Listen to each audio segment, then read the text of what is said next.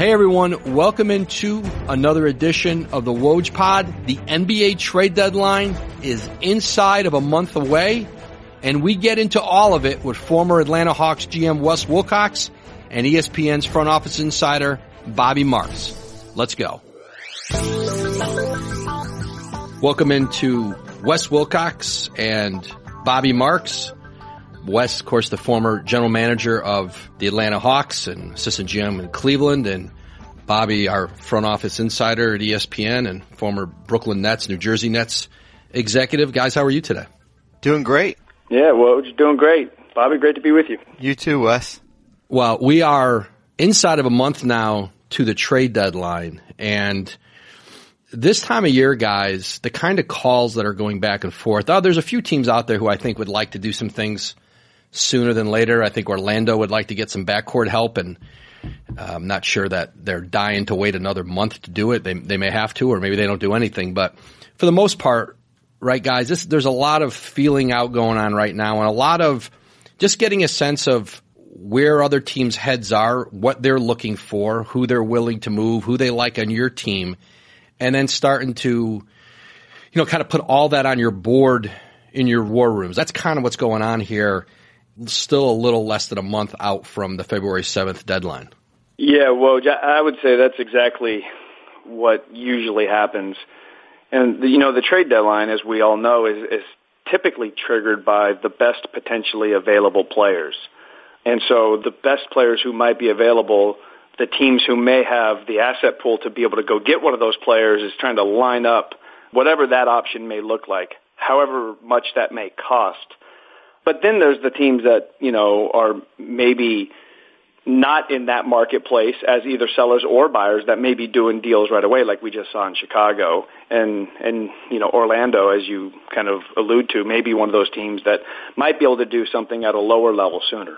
And the other thing, too, Wes, as you know, is that you look at it, and if a deal comes about now, is it something that we can wait until February 7th, or is this going to be the best available that we're going to get? And you could say that for the Justin Holiday trade with Chicago and Memphis, where Chicago gets 2 second-round picks back from them, and that would probably have been what they would have been able to. They maybe even got less back at the deadline. And the hard part, gauging the market right now is that there's not as many sellers. I think the standings will shake out a little bit, especially out in the West when we get into when we get closer to February 7th, and a little bit even in the East, where teams have Orlando circled on their board. Is Terrence Ross going to be a guy made available, or can you get Terrence Ross as a free agent? How much do you need to give up to get him right now? And that's why you kind of see things a little bit in a holding pattern where, leading up to the next 4 weeks. You mentioned the standings, and especially in the West, they're going to shake out, and teams who think they're buyers right now may be sellers by February 1 or sooner or closer to 7th. They may have a different perspective on where they are. Obviously, New Orleans is they're going to be the most watched team, and I think they have the most complicated situation because they want to try to do everything they can to put some player, another player or whatever they can cobble together around Anthony Davis, but they have to be realistic too about giving up. Are they going to give up a first round pick? Are they going to give up, one of their core guys? Are they going to take back future money when they may feel like they've lost a lot of ground on keeping Anthony Davis long term? I think they have the most difficult decisions to make about how they proceed because they don't have a lot of assets to move. They've traded picks already in the last couple years. They don't have really an influx of young players that they're developing that they have on cheap rookie contracts. Would you guys say that they're in the most complicated position of anybody? Yeah, there's no doubt. And going back to your first question, the New Orleans example is a really good one because typically this time of year, we know who everybody likes on each of our teams. We've expressed that to the teams that we're talking to, and they've expressed that to, the teams that we're with. And you have a general idea of what the goals are of everybody. But New Orleans is a perfect example. You don't know if they're really a buyer or a seller. Talking to people around the league right now, they're absolutely a buyer. And knowing Dell Demps' history, I think they've traded something like 6 of 8 first-round picks over the last 8 years or so. And so it's very likely you could see like a first-round pick in this year's draft plus, Solomon Hill or something like that to make money work, even though Solomon has a second year on the contract, and that's a whole other conversation. But you could see New Orleans go from buyer right now to maybe seller. And then when you look at their record, they jump out to a 10-2 start. They're 10-15 in their last 25 games. But most recently, they're 5-2, and they just got Mirotić back, and we know they played great with Mirotić. So New Orleans is a really unique scenario, but we could also add Memphis to that one as a 12-5 start and 7-17 since, and really 3-11 in their last 14. And then you got teams in the East like Detroit and Washington who are also in these similar kind of scenarios. So there's still a lot to be worked through, with some of these bigger teams, these bigger names, as we, with less than a month left to the deadline. And I look at New Orleans with 3 cracks to try to keep Anthony Davis, either at the deadline coming up here, and as you mentioned, they've traded, last 2 years with Cousins and Mirotić. You have, what's your asset pool besides a first round pick? And you take Davis and Drew Holiday kind of off the board, and it's really limited. And Wes, I saw Solomon Hill in Cleveland over the weekend when New Orleans was there, and I'm constantly reminded that it's kind of the golden rule is, when a team declines your rookie option, usually you don't get a 4-year, $48 million contract the next year, and it really is it's kind of the golden rule there. I look at the draft for New Orleans, what can you do in late June, and then really the last crack would be free agency, and they're in a kind of a unique position where they can try to pitch Davis on, cap space and picking a free agent to come with him, and I don't know how realistic that's going to be. But yeah, there you look at Sacramento, I think is intriguing. Woj, you talked about Canner for possibly Zach Randolph. They're a team that's two games out of the playoffs as of Friday. They've got $11 million in cap space. They got a ton of expiring contracts. They're a good young team, and they don't have their own first round pick, so there's no incentive to drop further. And they haven't made the playoffs in 12 or 13 years. There's no incentive to fall back in the standings here. Brooklyn's fascinating too because they're a team that's sitting in 7. They're banking on preserving cap space for this summer. We all know that. But they've got a lot of expiring contracts when you look at Kenneth Faried and Jared Dudley, Damari Carroll, Ed Davis, players like that. And is there a deal out there that Sean Marks would be willing to do that helps them improve the product now, but you're losing cap space next summer? So I think there's a lot of different teams like that. I think teams are kind of still in that feel out process. But we'll learn a lot more in the next couple of weeks. And Brooklyn, if they want to look at it this way, their biggest trade deadline acquisition may be just getting Karis LeVert back. And he was playing at such a high level when he got injured. And, the initial thought was he's out for the season and Brooklyn will just, they'll just end up in the lottery and chase, a high draft pick. And they went on that losing streak. And then the way that group pulled itself back together, Kenny Atkinson kind of reined that group in. D'Angelo Russell's playing the best basketball of his career over the last month, just efficient and really turning into a true playmaker. He's cut down on mistakes and you're seeing him and then, go up and down their roster and all of a sudden, they're a legitimate playoff team. Nobody wants to play them night in, night out. They play together, they play hard, and they bought themselves some time. They don't have to rush LeVert back. They stabilized, and I'll tell you what, Kenny Atkinson is, to me, a Coach of the Year candidate in the league. Well, that's so great for you to hear. Kenny's a great friend. He's done a fantastic job in Brooklyn, as has Sean Marks. I think you hit it on the head. And I would add this. Brooklyn has 2 first-round picks in this draft because of the Kenneth Faried trade they did. They have, Denver's first-round pick. This 2019 draft, it's still relatively early, in the draft process. But in general, this 2019 draft is down relative to the most recent drafts we've had. So when you have a team like Brooklyn with, a late first-round pick, they still have their own pick, and they have the expiring contracts Bobby laid out, they could absolutely be a player that could maybe look to add to their team in a way that helps them kind of moving forward. And that's why you would probably want to find a value contract for Brooklyn if they're going to move a pick, probably multiple years, that also preserves their cap space so they can, be a player as well in the future. This has just been a terrific job. It's been a terrific story, and I think they're 13-4 or something like that in their last couple of games. So this has been a really fun one to watch. Today's episode of the Woj Pod is brought to you by Robinhood. Robinhood is an investing app that lets you buy and sell stocks, ETFs, options, and cryptos, all commission-free. They strive to make financial services work for everyone, not just the wealthy. It's a non-intimidating way for stock market newcomers to invest for the first time and do it with true confidence. There's no cost or commission fees. Other brokerages charge up to $10 for every trade, but Robinhood doesn't charge commission fees. Trade stocks and keep all of your profits. They have easy to understand charts and market data. Place a trade in just 4 taps on your smartphone. I downloaded the app to my phone and it is really, really easy to navigate. Plus, the Robinhood web platform also lets you view stock collections and analyst ratings of buy, hold, sell for every stock. You can learn how to invest as you build your portfolio. Discover new stocks and track favorite companies with your personalized news feed, and you can have custom notifications for price movements so you never miss the right moment to invest. Right now, Robinhood is giving my listeners a free stock like Apple, Ford, or Sprint to help build your portfolio. Go sign up at wojpodcast.robinhood.com. That's wojpodcast.robinhood.com. You know, you guys mentioned sort of those mid-market teams who are fighting the idea of going in to a rebuild, and they're out of the playoffs now. They would like to get back in the playoff picture in the West, right?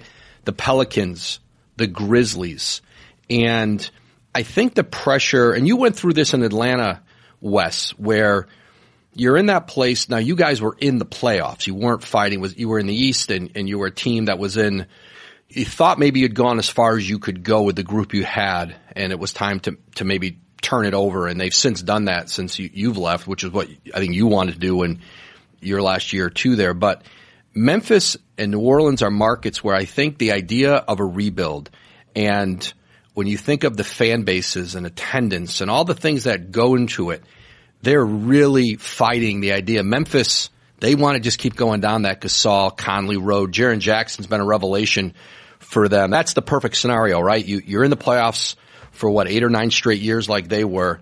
You fall out one year, you get a high lottery pick, and you get a difference maker in Jaren Jackson now that you're going forward with. That's the idea of getting in the lottery, and they just want to get right back out of it. But I think there's so much pressure on those organizations in those markets to have a team that's in the playoffs, and then, of course, to put enough around them that Marc Gasol wants to stay, or, you know, obviously on a much higher scale that Davis wants to stay.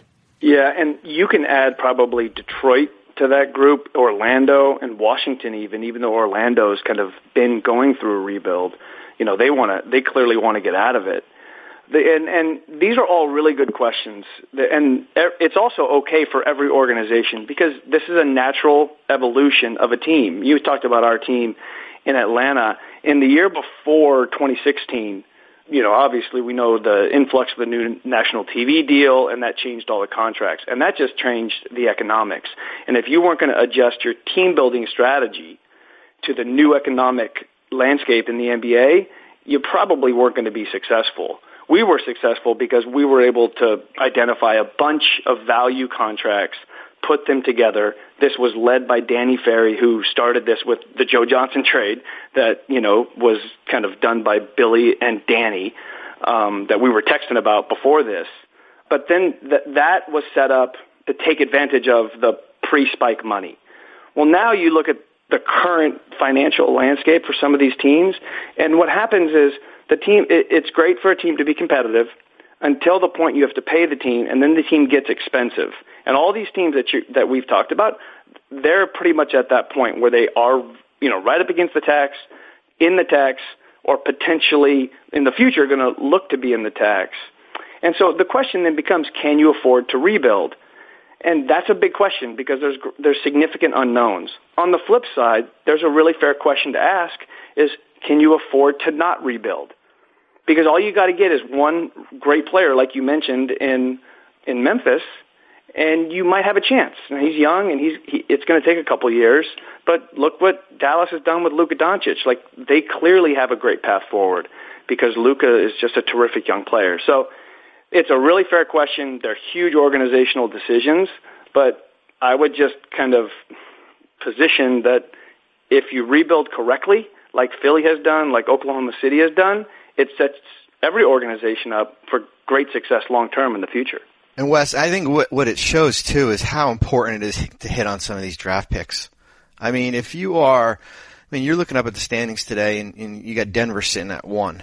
And how they've been able to build that team through the draft with Jokic and Murray and Gary Harris. They made the Will Barton trade, and then added some veterans with, Malik Beasley too.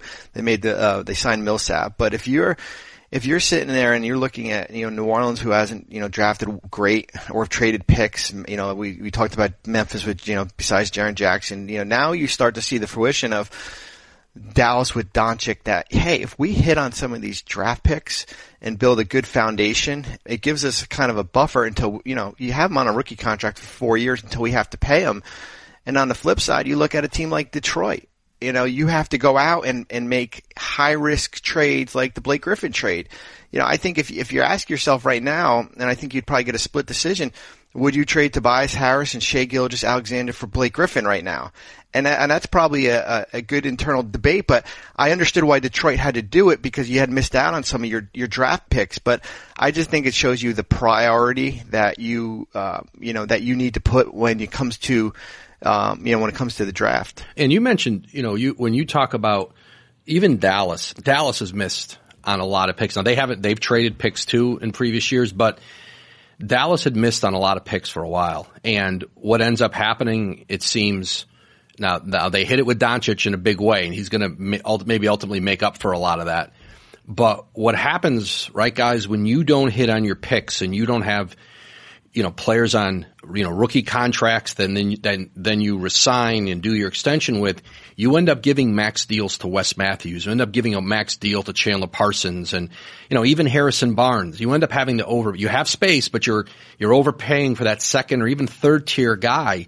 And it just messes up your whole structure. It's hard to build a team that way. And I think, Detroit, right? If they do Donovan Mitchell in the draft, and listen, a lot of people missed on Donovan Mitchell. They weren't the only ones. So, Stanley Johnson hasn't worked out for a player in the top 10. And so you pay a price for that. You end up overpaying elsewhere on your roster and you end up having a pretty imbalanced payroll. Well, what it also does too, Woj, is that you have to rely on the minimum players so much. And every year, because you'll have, some type of tax restrictions or roster restrictions, is that your free agency doesn't start until late July, until the market has really dried up. And if you sign 4 minimums and 1 hits, that's probably a pretty good summer. And that's kind of the continual pattern that you have every summer. Wes, you mentioned that Joe Johnson trade in Atlanta. You were there with Danny Ferry, and Bobby was with the Nets with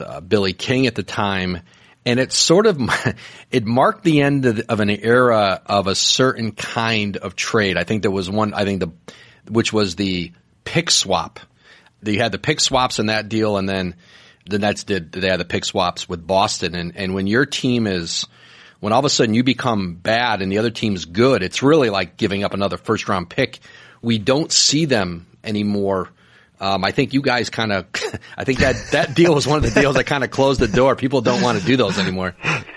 Well, it really became a function of how could you get around the Stepien rule.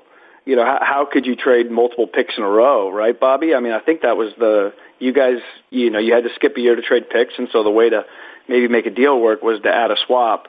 And they've since now allow you to protect your swaps, which I think has killed the swap altogether. So it might have been set up to be killed, but now with the change in the rules and the ability to, protect those swaps, they're probably dead going forward. Yeah. Explain I think most people know, but explain what a pick swap is.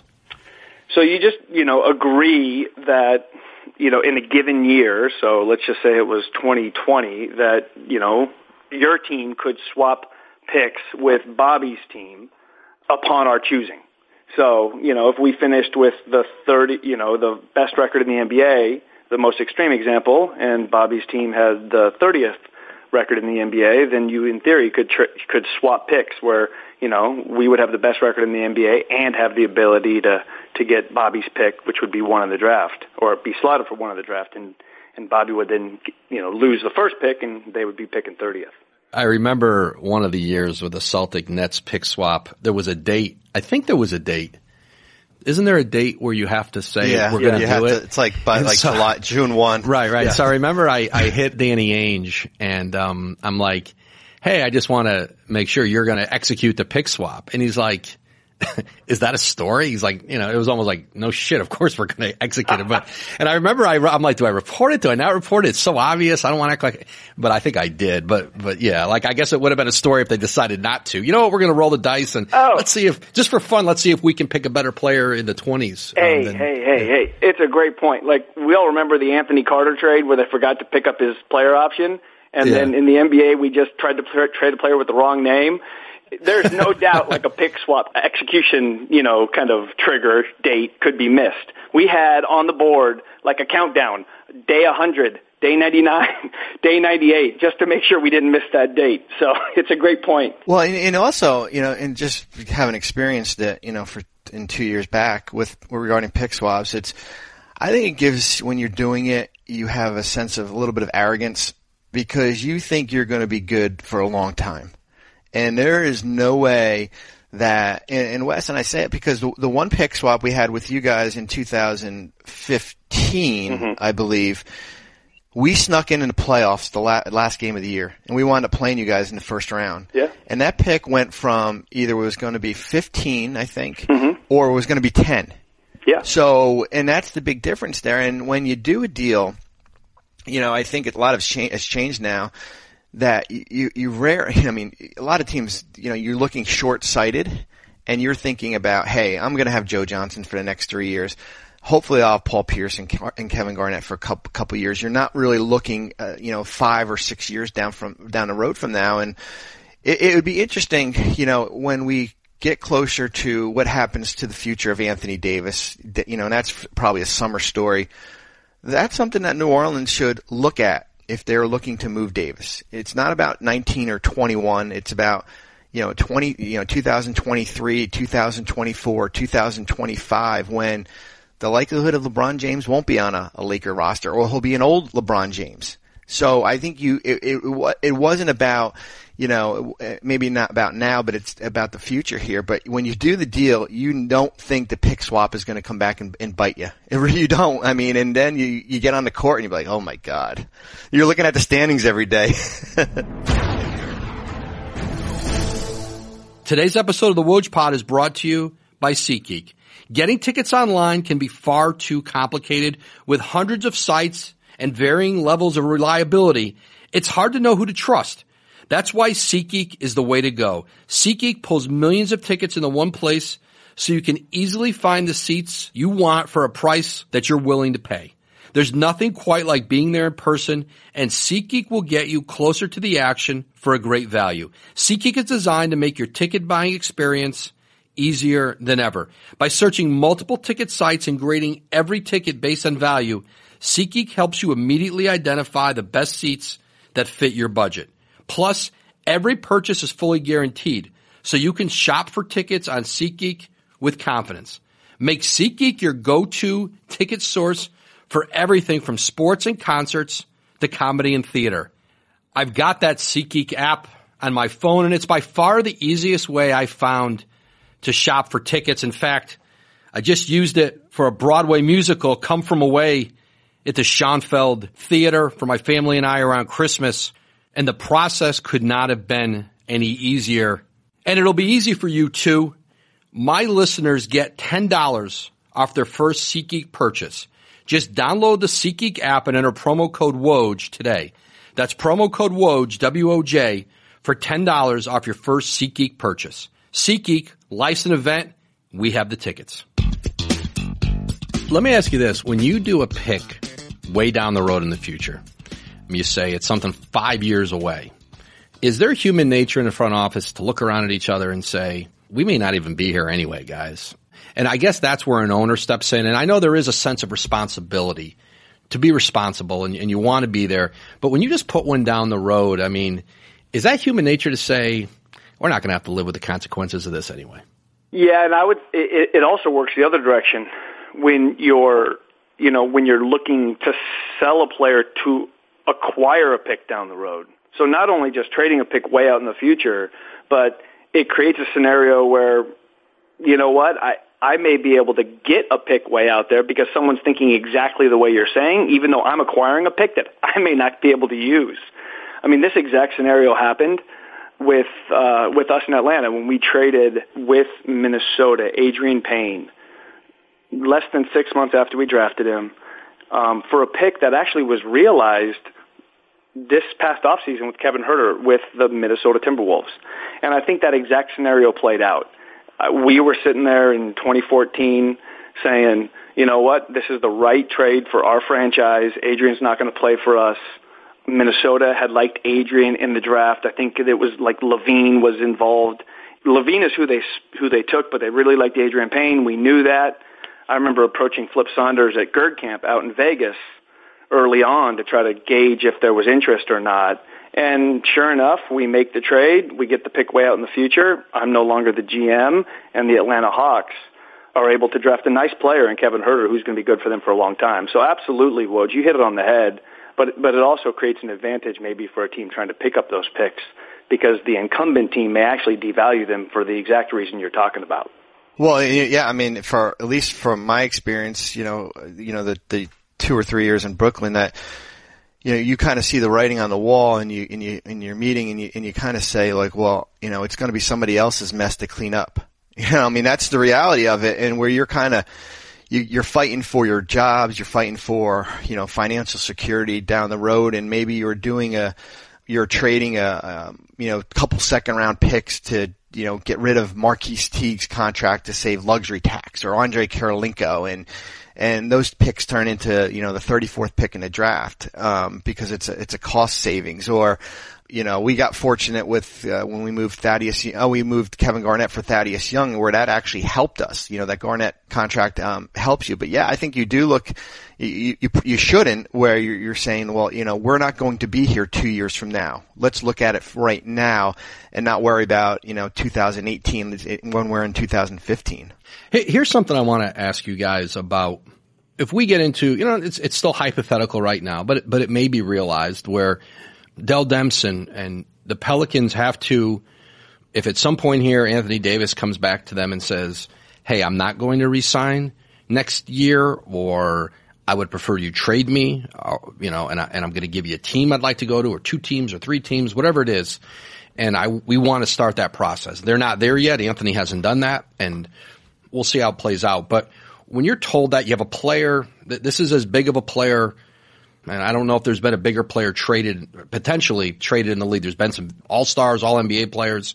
Kawhi Leonard is a top 5 player. This might be a top 3 player, top 2 player, however you want to rate them. But what have we learned about the way these processes have gone? Like, if you want to start back with Masai Ujiri and Carmelo Anthony in Denver. Bobby, you were a part of that with the Nets. You guys were trying to be involved in that. And you look back at the package they got for Carmelo. They got a great deal, especially given that this wasn't, looking back, this really wasn't a true franchise player. He never proved to be that. But as these situations have come, and you've seen how different teams have handled it, and what the marketplaces look like for players like this, and all NBA players, putting them out on the trade block, what have we learned as this kind of idea has progressed, and how do you handle it in this day and age?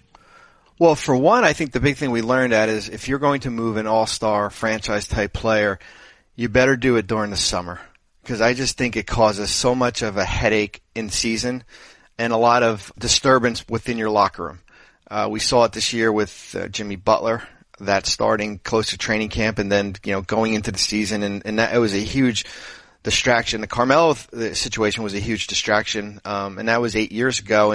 But a credit to Denver, where when Carmelo was traded, that team was still a playoff team and was playing well. But I think the one thing that it showed, the big, some of these big names being moved. I think San Antonio, how they were able to kind of in-house say, all right, this is what we are looking for. We've got to check the boxes here. We want an established all-star player that's got multiple years left on his contract. We want a first-round pick. We want a young player here. And I think you have to go down the line there and kind of check the box. And if you're New Orleans, are we looking just for first round picks from Boston? Are we looking for established players? That's kind of the path that I would recommend there. It's interesting because, we've seen a couple of good examples of this. The LA Clippers recently we're talking about San Antonio. And when you peel it all the way back, the organization has to sit there and say, okay, what are our goals and what are our realities? What would we like to achieve ideally? But maybe our setup isn't such that we can achieve our preferred goal. And San Antonio and the Clippers have been able to kind of trade franchise-level players while maintaining highly competitive teams. And in the Clippers' case, they were able to also maximize their financial position to be, 2 max slots potentially this summer. So we've seen 2 recent examples of teams doing a fantastic job when historically these trades have been about elite draft picks, young players, elite young players, and financial relief, which is kind of what you saw the package was, but for KG and Paul Pierce with Boston, right? It was just a ton of picks. But that allowed Boston, of course, to try to be good while rebuilding because they could have those picks potentially from Brooklyn. And so it's going to be really interesting because then when you specifically look at New Orleans, if they get to the point you're looking at, they probably don't have a realistic option like the Clippers or the Spurs have to try to be good while, starting over without a player like Anthony Davis. And Woj, as you say, Anthony Davis is by far the best player we're going to have seen traded maybe ever if it gets to that point. And the Clippers did it. The Clippers were proactive. They had just signed Blake Griffin to his extension. Yep. And it came out of nowhere. They put it together very quietly over a few days. There wasn't a situation where the player had asked out and they were losing leverage. They did it probably when they had the maximum amount of leverage and decided just to get in front of it and do the deal and go in a different direction with their organization. I think this situation is part of it becomes too, how much can you absorb as an organization if it goes public, the daily news coverage of it and the impact that has in your locker room, your organization. It puts a tremendous amount of stress on your organization. Spurs went through it last year. It takes a lot out of everybody. And to me, a lot of it comes from ownership. What's the appetite ownership has to have a very prolonged situation that can get ugly, where there could be a lot of acrimony. And I think to me, too, right, Wes, you've got to take your direction from them and what they're willing to live with in that time span. Great point. And I think there's 2 big things here. First of all, with the Clippers, as you're talking about, they showed great decisiveness and vision. And there's a fundamental truth in the world of GMing. And I think this is any sport. Better too early than too late. And that's exactly what the Clippers pulled off. They were decisive. They had very clear goals, a great plan, and they did it a little maybe early, but because they did it early, they didn't do it too late. And so it was a fantastic setup and execution by the Clips. And I would think the Spurs did a fantastic job, but as Toronto has in that trade, that's a great one that works for both. And then talking about the voice of a player and the social media and the media coverage, there is no doubt that this has changed the way franchises have to function because every player has a voice. There's so much information shared right now through, social media and Twitter, and it's just changed the landscape, and it makes it, much more challenging to navigate when there's so much information being shared constantly. Guys, is there any case to be made for the Pelicans? Can you make a case at all where they potentially would say to Anthony Davis, we're keeping you. You're going to play here next season. We'll take the cap space. Listen, that 5-year Supermax is on the table. It's not going anywhere. We're going to go out this summer. We're going to improve this team in every way we can. And we're going to ride this out with you. No one's done that. The Spurs could have. They didn't. Is there any case to make with that, especially if you know the player and you think, I think we have a chance to change his mind, or we think deep down maybe he does want to be here and we just have to get better? Or can you just not risk that guy walking out the door the way Kevin Durant walked out the door in Oklahoma City? So this is the question between, do you just want to go through a natural rebuild, or do you want to accelerate the rebuild and, build up your asset pool? And, I was super fortunate, guys, to work for Rick Sund, or actually work with Rick Sund in Atlanta for a good number of years. And he would always say that, every NBA player has natural stages to their career. And, of course, we have to preface this by saying every player always wants to win. But there's like a natural transition in a career. And first they want to kind of establish they belong in the NBA. Then they want a defined role. Then they want to get paid. Then they want accolades. They want all-stars. They want MVPs. And then it really becomes a focus about legacy and championships. And that's just the natural evolution of a player. And I think it's, Rick's been in the league for 40 years, and he's seen this over the time. And he I would say, did a great job of helping us understand this as part of the NBA. And it's so interesting because Anthony Davis almost said this in a recent article, that he's looking towards legacy and looking towards championship. And when players reach that third contract, where it's the first time they have a chance to choose, that's why we see, KD and Paul George and Jimmy Butler and Gordon Hayward and Kyrie and Al Horford. That's why these guys move teams. So is there a case to be made? Of course there's a case to be made for New Orleans, where they can just, pay him the most and ride it out. But when you really zoom out and you say, okay, what's the best thing for the franchise? If he's going to communicate that to us in a respectful way, that he wants a chance to move on, then they probably end up moving him, and hopefully that they're able to get a package to where they can start the rebuild the way Boston, Philly, Denver, who you mentioned has done a fantastic job, Oklahoma City in the future, Utah. There's plenty of examples of super successful rebuilds that just comes down to execution. So I think this could be a great thing for New Orleans if Anthony decides to leave. It gives him a chance to maybe redefine and rebuild a team that could be really good for a long time going forward. I think it's going to depend on what his answer to the question is and how him or his agent, Rich Paul, phrases it, where, we all know that, there's going to be $240 million on the table this summer. Does Davis say, I will not sign this offer until I see what the roster will look like? Remember, he's still going to be Supermax eligible in 2020 when he's a free agent, because he's going to hit it in 2 out of the 3 years. Or is he going to say, you know what, I think I've done enough. I can't do any more here. I want out. And I think that kind of will certainly shape it. Now, if he goes the first route, does that give Dell Demps the green light to kind of go out this summer? As I said, they're going to have money to spend, but they won't have Mirotic or Julius Randle and players like that. But there's never been there's the track record from 2016 when they had the money to spend was Solomon Hill, Etuan Moore, and Langston Galloway. So there's never been there's not an example there where a big time free agent is willing to go there. But I think it's a hard proposition to ride it out, even if Davis says, I won't know until the following summer, until I see where this roster is. Because remember, this New Orleans team is not like Oklahoma City. There is no Russell Westbrook kind of waiting in the wings there, although Drew Holiday is a good player. There's not a Victor Oladipo that they got in a trade, or, there's not a Serge Ibaka that they can trade for a Victor Oladipo or a Domas Sabonis. So the infrastructure outside of Davis is just not great if you let it play out for the year and then he walks for nothing. Today's episode of the Woj Pod is brought to you by Simply Safe. We all put off doing things that we know we need to do.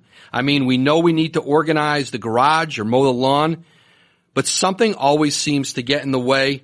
And it's funny how home security can be like that too. It's a good idea.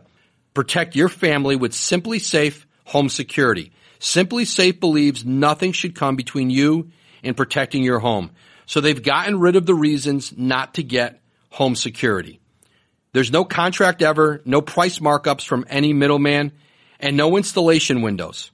Who has time for that? Most importantly, their system is engineered to do one thing brilliantly: protect. So if a storm takes out your power, Simply Safe is ready. If an intruder cuts your phone line, Simply Safe is ready. If they destroy your keypad or siren, Simply Safe will still get you the help you need. Maybe it's overkill. Maybe it's the last thing you want to think about when you're making so many other changes and resolutions. But with Simply Safe, you're always ready. So get a jump on protecting your home at simplysafe.com/Woj. No time like the present, right? That's simplysafe.com/Woj, W-O-J, to protect your home and family today. That's SimpliSafe, SimpliSafe.com/Woj, to protect your home and family today. SimpliSafe.com/Woj. You know, the whole idea in the new CBA had been, with the Supermax contract, that it was going to be a great benefit to smaller mid-market teams, that you were offering players this overwhelming financial option to stay where they were. They could be guaranteed so much more money would be available out to them in free agency. Even if they were traded and re-signed with that team, they couldn't get this necessarily get the Supermax. So the next CBA is several years away still. Would your thought be, and I hear it around the league a lot, and when the last CBA was done, I had several general managers say to me, smaller market, mid-market GMs say, we didn't go far enough. We need to make it even more. If we're going to balance out this league, if we're going to allow the small markets to be able to compete, we've got to make it even more punitive for a player to leave. We just have to have more financial incentive to stay versus leaving. Do you think that's where we'll be with the next CBA? Because what we've seen so far, you know, the Supermax didn't keep Paul George in Indiana. It didn't keep Kawhi Leonard in San Antonio.